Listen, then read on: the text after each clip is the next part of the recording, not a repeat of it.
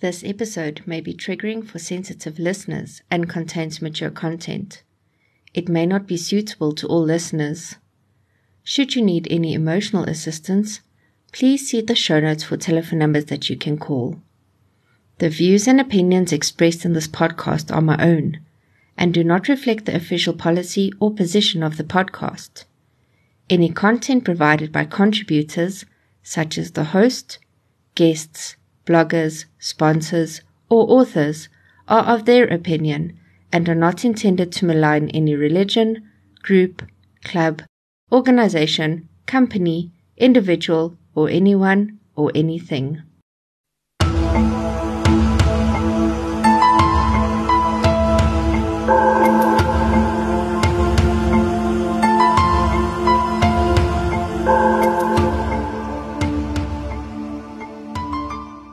Alaska, one of the more untouched places on Earth, is famous for gold mining, sourdough, the Alaskan Railroad, aviation, Alaskan Native heritage, homesteading, world-class fishing and seafood, outdoor adventures, fresh air, and a slower, more self-sufficient way of life.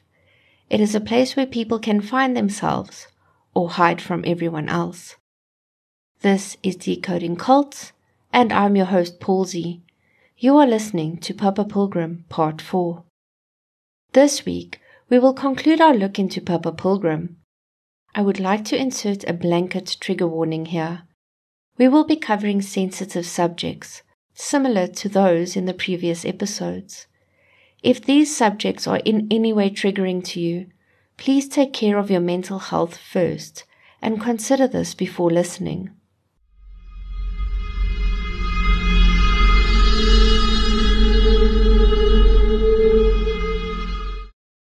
When we ended off in the previous episode, there were more and more people moving to the mountains in New Mexico, which meant that Papa's life wasn't as secluded as he would have liked it to be. The family's trespassing and poaching of animals and taking objects that did not belong to them started to catch up with them. Their neighbors had realized that the Hales were responsible for these cuts in their fences and the items that had gone missing in their barns. A few of them had even reported the family to the police. Papa was also deathly afraid of the CPS coming and taking the children away from him. I think more so because all of his abuse and disgusting behavior would come to light. One day, when Papa was in town for an animal auction, 2 sheriff's deputies arrested him. Even though he ended up spending the night in jail, it was all sorted out by that next morning. I don't have any of the details on how he got out without any further follow-up, but he was known to be very charismatic, so it could well be that he talked his way out of jail. Papa gained deep resentment towards law enforcement, and this was later amplified when he started receiving fines from the Department of Game and Fish for poaching.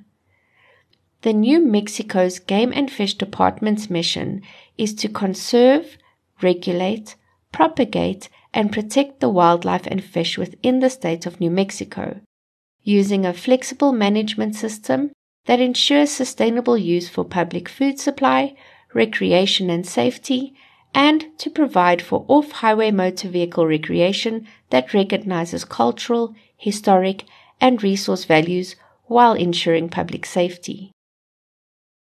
This was not Papa's first brush with the law, remember KK?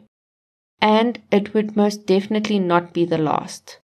He exclaimed to his family that they were being persecuted for their righteousness. Again, like a cult leader creating an outside enemy that wants to bring the group down. They did, however, not trespass or allow their flock of sheep to graze in neighbors' pastures anymore. As their pastures were not sufficient, they sadly had to slaughter all of their sheep. They did, however, keep the horses. By 1997, the family was struggling. With very little income and even less food to go around, they were in a very bad space. In March of that year, Papa announced to the family that they would be leaving the mountain. They packed up the old Chevy, which, if you remember from our previous episode, they called the barn, and an army truck which they had acquired, which Papa had named Armageddon. Not having a specific destination in mind, they started off by staying in a campground within the New Mexico border. Papa's drinking had intensified. I have no idea how he got the money for alcohol when he could hardly feed his ever-expanding family. On the 15th of March 1997, he had passed out from one of his benders when he was woken by Elishaba. Country Rose was in labor. When Elishaba did manage to eventually rouse her father, he helped bring a little girl into the world, who he named Psalms. Papa befriended a young couple in the nearby town. The couple had a young daughter, and the wife Abigail was pregnant with their second child. True to his form, Papa managed to drive a wedge between the couple, and one morning, the woman and her young daughter showed up at the campsite wanting to join the family. Papa was afraid that Abigail's husband would report her and her daughter missing and send the authorities their way. So he tasked Country Rose to take Abigail, her child, and all of their younger children and wait for him at a designated place. He did not want to leave, as the horses had escaped their makeshift enclosure and the older boys were still out looking for them. As he had predicted, the campsite was surrounded by law enforcement the next morning, demanding to know the whereabouts of Abigail and her child. Obviously, Papa pleaded ignorance. The boys returned with the horses, and, as usual, because they had overstayed their welcome at the park, they were handed papers ordering them to leave, which they did, with a police escort. First, they went back to the old homestead in the mountains to pick up some supplies and sell some more of their horses. Next, Papa sold their cars and bought new ones. He also bought wigs as disguises so they wouldn't be recognized on the road. Once the two halves of the family were reunited again, they started traveling from town to town, begging to make money for fuel, searching through dustbins behind shops for food, and stealing from thrift stores when they needed clothing. This way of living is not great to start with, but with Abigail being pregnant, it must have been hectic for her. Sadly, soon after they had reunited with Papa, she realized that she was being treated just the same as Country Rose. Luckily, when Papa was away on one of his supply trips, Abigail convinced Country Rose to let her go, as she was nearing the end of her pregnancy. Abigail took her daughter, went to the nearest police station, and handed herself in. She was reunited with her husband shortly after this. I, for one, am glad they got away, and hope that wherever they are today, they are safe and happy. Before we continue with the family's travels, I quickly want to discuss 2 points with you. The first of these was the Alaska National Interest Lands Conservation Act, which was implemented in 1980. This act included the settlement of Native American land claims, the construction of the Trans-Alaska Pipeline, and the preservation of 100 million acres, or around 40.5 million hectares of land, by claiming it as a national park. The second thing I quickly want to discuss was the implementation of the Permanent Fund Dividend. This is an annual dividend that is paid to Alaskan residents from the earnings of mineral royalties. To qualify for this dividend, you must reside in Alaska permanently and have been there for an entire calendar year. The Hale family continued to live a very nomadic life, moving from one place to the next, and oftentimes taking advantage of the kindness of strangers. Papa was still drinking heavily and, well, doing his unspeakable things and preaching to his family that only by staying with him could they ever find salvation and get to heaven. He then somehow got wind of the Permanent Fund Dividend in Alaska, and he decided that the family would move there. Firstly, for the money. Having been such a large family, they would at that point be earning a few $1,000s per year. Secondly, and I think more so, because there are many people who live there on homesteads that are mostly isolated from the outside world. In my opinion, that must have sounded like absolute heaven to him. The family set off on the 3,500-mile or 5,600-kilometer trip from New Mexico to Alaska. They made money by busking. Remember in the second episode when Papa had told Elisheba that she could not play an instrument? Well, it seems that he must have changed his mind along the way, because at one point, Papa wrote down the names of instruments, placed them in a hat, and claimed that whichever instrument they pulled from the hat would be an instrument which God had chosen for them to play. The family would perform bluegrass music to crowds and collect money that way. Now, I had no idea what bluegrass music was, so I found on loc.gov. Bluegrass music is a tradition-based modern style of string band music. Typically, a bluegrass band consists of 4 to 7 performers who sing while accompanying themselves on acoustic string instruments such as the guitar, double bass, fiddle, 5-string banjo, mandolin, steel guitar, and dobro. I found some examples of this genre online, and it's quite catchy. En route to Alaska, while they were going through Canada, Country Rose went into labor again. The family camped out at a lake, and on 4 August 1998, a little baby girl was born. They named her Lamb Yukon Rose Hale. She was the 13th child of the family. Papa was 57, and Country Rose was 38 by this time. When the family arrived in Fairbanks in Alaska, a kind couple allowed them to stay in their junkyard. Papa immediately set off to find out how he could apply for the dividend. While in Fairbanks, the family got some tips on how to survive in their new surroundings. They happened upon a young man in a grocery shop who told them about an unused cabin about 60 miles or 95 kilometers outside of town. The family then packed up and made their way to the cabin. It was a tiny place with a loft, and Papa decided that this would be their home for the time being. Once this was decided, he wanted to return to New Mexico to gather more supplies from their old homestead. The family traveled back to New Mexico during December, which, in the northern hemisphere, is extremely cold and snowy. Once, when their van broke down and they were struggling to keep warm, Papa said a prayer, which frankly sent shivers down my spine. He said, "Lord, if we are to die, then I ask that we all die together." Now, to most people, this may seem that he would not want his family to suffer, but in my opinion, he would not want anyone to survive and tell the world of what exactly happened with this family. Another thought that came to mind was that Papa was implanting the idea of the family all dying together if they ever got into any kind of trouble that Papa could not talk his way out of. When the family reached their homestead in New Mexico, they didn't immediately pack up and go back to Alaska. Instead, Papa sent the older children out to make some money, and Country Rose was once again pregnant.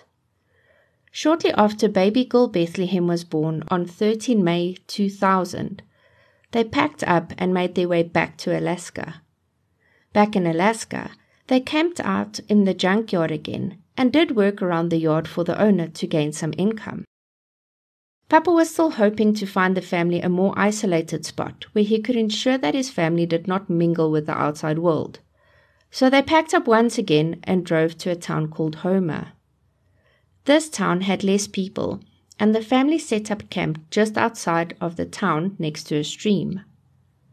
The family searched for properties there, but the ones which were suitable to the life that Papa wanted were only accessible by boat, and they didn't have the money to afford one big enough for the family and their animals. Next, they moved to a town called Anchor Bay, where they worked for a man who needed help chipping the lumber that he owned. The owner grew fond of the older Hale boys, but did not particularly like Papa. The relationship between the owner and the boys soured when the owner stopped paying the family for their labor. The family traveled around a bit and then found work caretaking a ranch in Soldotna. Once more, Papa would rule from his throne and the children would be tasked with all of the chores to keep the ranch going. Now, I say children, but Elisheba, Joseph, and Joshua were already in their 20s at this point. In January of 2002, Papa would learn of a small hamlet called McCarthy. This old mining town from the early 1900s had very few inhabitants and was situated around 480 kilometers or 300 miles east of Anchorage. Here he would be in almost complete isolation from the rest of the world. To Papa, this sounded like a dream come true. A place so far away that he could not be touched. But sadly for him, and luckily for the rest of the family, this place would become his undoing. Papa and a few of the older children set off to the town to scope it out. The road there was treacherous and the family had a bit of a hard time getting there. But once they did, Papa was thrilled. They found a local man who owned the only year-round accommodation facility in the area. Soon he put the word out and all of the locals came round to meet the family. Papa introduced himself as Papa Pilgrim. He charmed the locals and the kids entertained them with some music. Using the town as a base, the family traveled around the area looking for a suitable home for them. During one of their outings, they happened upon a pilot who told them about the old copper mine called Motherlode, which was 22 kilometers or 14 miles outside of McCarthy. This was an area which was owned by a man called Walt, who had built a house there, but abandoned it years before. The family got directions and made their way to the old mine. Once they reached it, they all instantly fell in love with the place. They packed up and went back to Country Rose and the rest of the children, who were still in Soldotna. When they told her about the mine, she started calling around and looking for the owner. They finally managed to get hold of him, but he was reluctant to sell. Papa offered him a cash down payment, which helped smooth things over, and an agreement was struck. Papa called their new home Hillbilly Heaven. As I mentioned earlier in the episode, Alaska had put in place the Alaska National Interest Lands Conservation Act. Now, the reason that this is important is because between the town of McCarthy and the Hales' new home, the area was deemed a national park. Years before, there had been an old mining road between the town and Motherlode, but it had long since been overgrown, and since it ran through the national park, the park authorities never maintained it to ensure that it would not be used. The family had to move all of their belongings up to the property with snow machines. There was an airstrip nearby the property, but sending their belongings by air was very expensive. Walt had left a bulldozer on the property. It was not part of the sale, and he had indicated to the family that he would want to retrieve it at some point. Papa, however, didn't let a small thing like ownership stop him, and when it was possible, he jumped onto it and started clearing the runway close to their new home.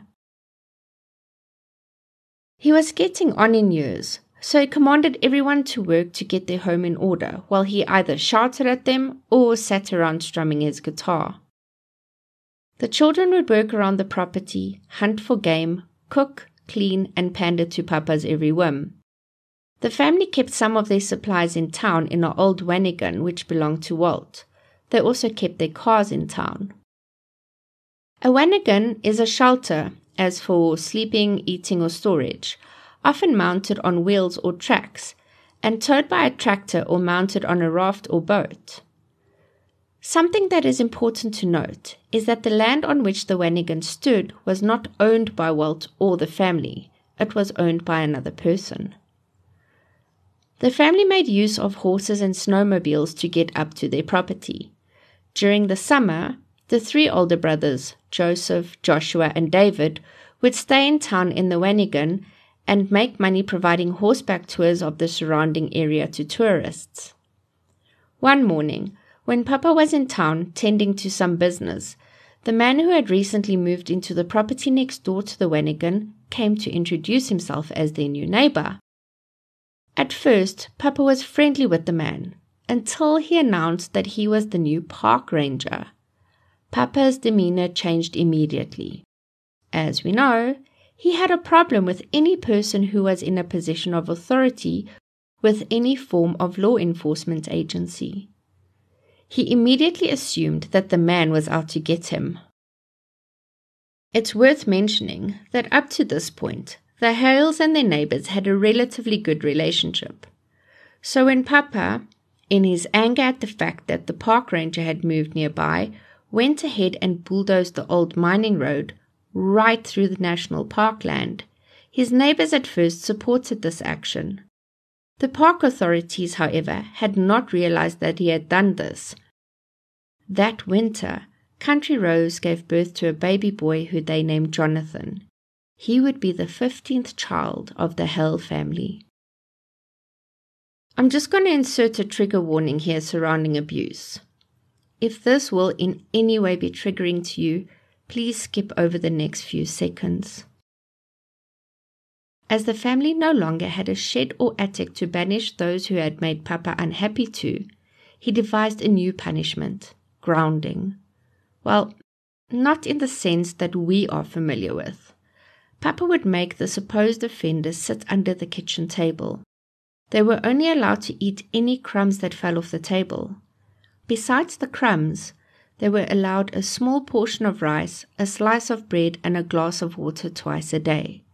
They were not allowed to communicate with anyone else and could only leave if they needed the bathroom. He had devised another punishment. The children would wear a backpack, which he would systematically fill with rocks. They were only allowed to take it off once Papa had decided that they had made enough penance for their supposed sins against him. This next bit is a little rough, so I'm going to give another trigger warning. Whenever the youngest would become fussy, Papa would place his hand over the mouth and nose until they turned blue and passed out. Thankfully, they never came to any mortal harm. Papa would eventually stop drinking when he ended up in hospital when suffering from a pancreatitis attack, but that would not really change the way he treated his family. That winter, the family's first whole winter on the property, was hard. They had little to go around, and at points, some of the smaller boys were so hungry that they would eat the dog food. The family were living in a small cabin as they were still renovating the main house. Papa still continued his emotional and physical abuse of all of the children. One evening, while Papa and the older kids were in town getting some more of their meager supplies, Country Rose was back at their cabin taking care of the children. The ventilation for the small wood-fired stove was not working, and the cabin burned down. Thankfully, they all got out and managed to take shelter in the half-renovated main house. That spring, in 2003, when the National Parks Rangers were flying over the park doing their annual inspection, they noticed the bulldozed road through their land. This discovery would spark a long legal battle and would mark the beginning of the end of Papa Pilgrim's reign of terror. The dispute made national news, and the local and even some international news agencies made their way up to the small hamlet of McCarthy to cover the story. At first, the local community rallied around the family. Everyone saw the Hale family as David, fighting for their rights against the Goliath-type authorities who wanted to mess with their way of life. Papa seemed to love the attention, giving interviews in print, on screen, and even on the radio. He managed to work in the sad tale of the family losing their shelter to fire. In the wake of all of the media attention, there was an outpouring of support for the Hale family, and help flooded their way.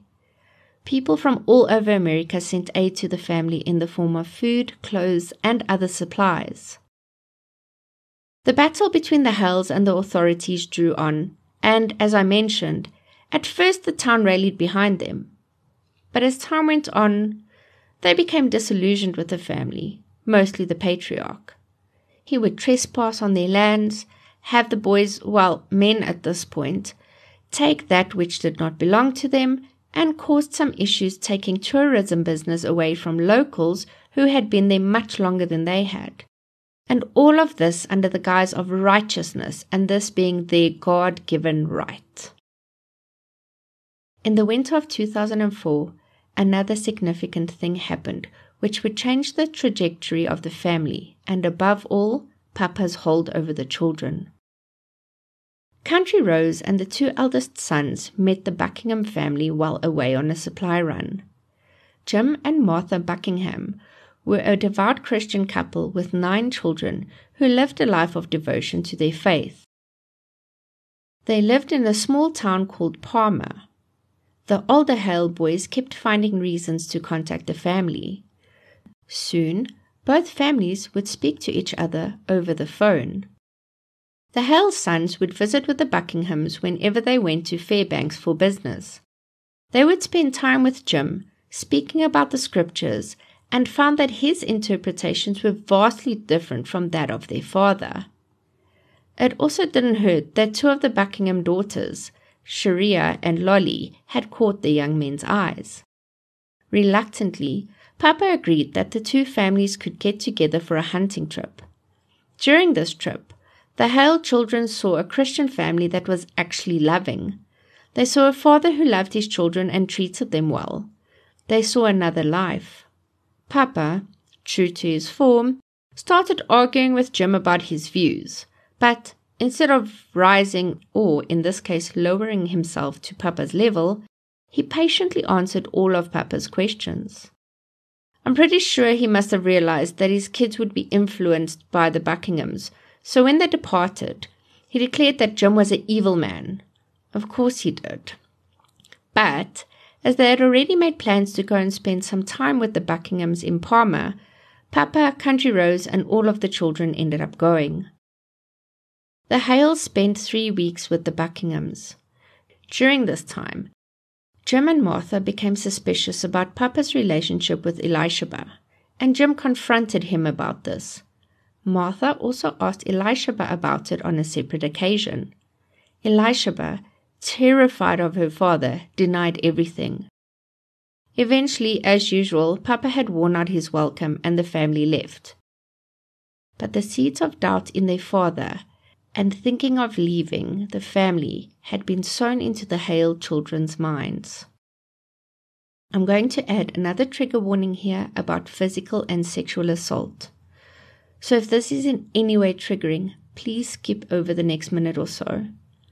I won't go into too much detail, but it is an important point in Elishaba's life. One winter's day, while the family was in McCarthy, Papa had once again become upset with Elisheba.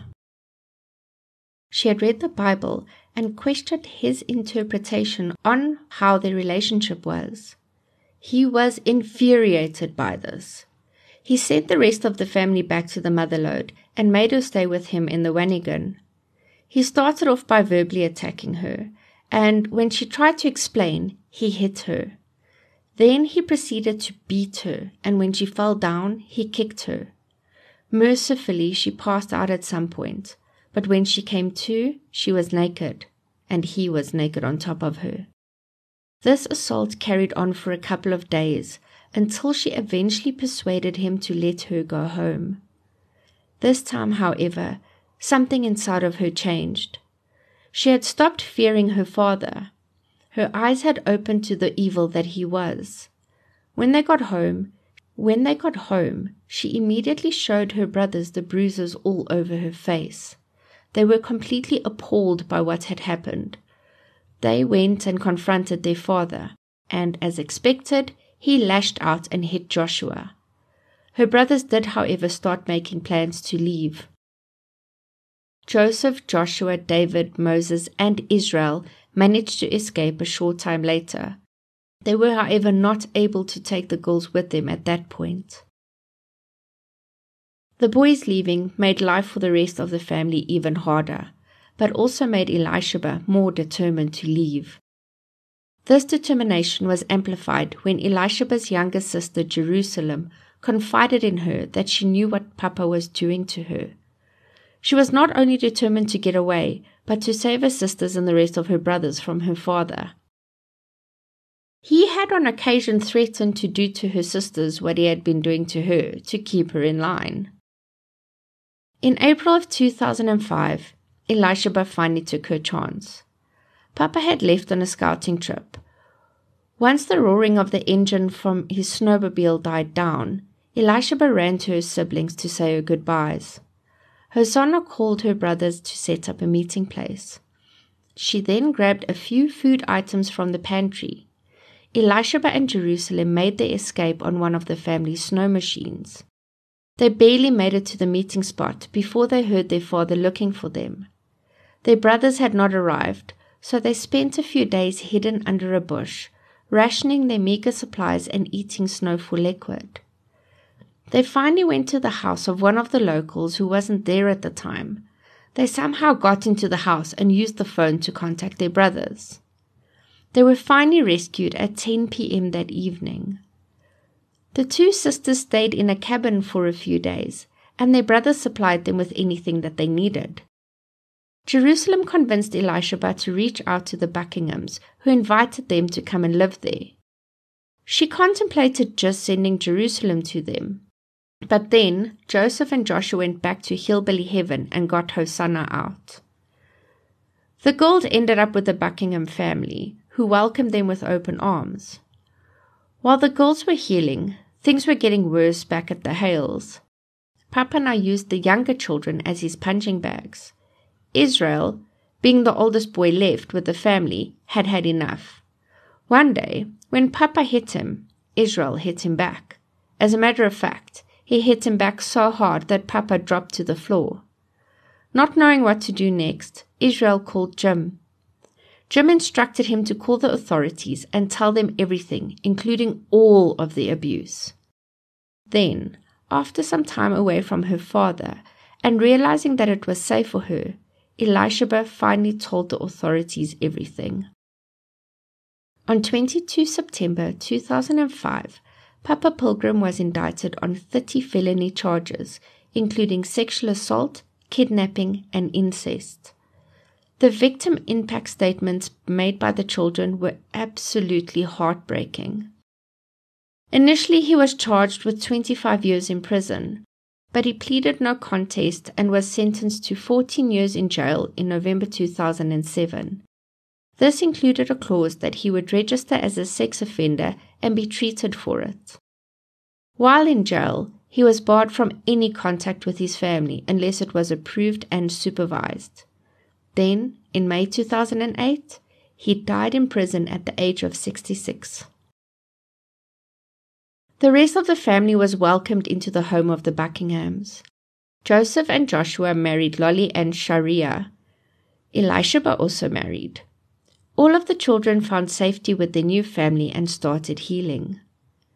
Wherever they are, I hope that they are happy, and I hope that they are living their best lives. If you enjoyed this episode, please hit the subscribe button and rate and review us. It will go a long way into improving the podcast and helping others find it. Please invite your family and friends to listen too. If you're listening on YouTube, please subscribe and like the video. You can leave a comment if you want to. You can find us on Facebook, and you can email me at decodingcults@gmail.com. I would love to hear from you. If there are any topics around the workings of cults which you would like further explanation on, or if there is a cult that you would like to hear about, email me or post it in the Facebook group. Remember to go and check out By Design Crafts SA and Endeavour AV and tell them that I sent you. The amazing logo art was created by the tattoo artist Jock Jacobs. Thank you so much for listening.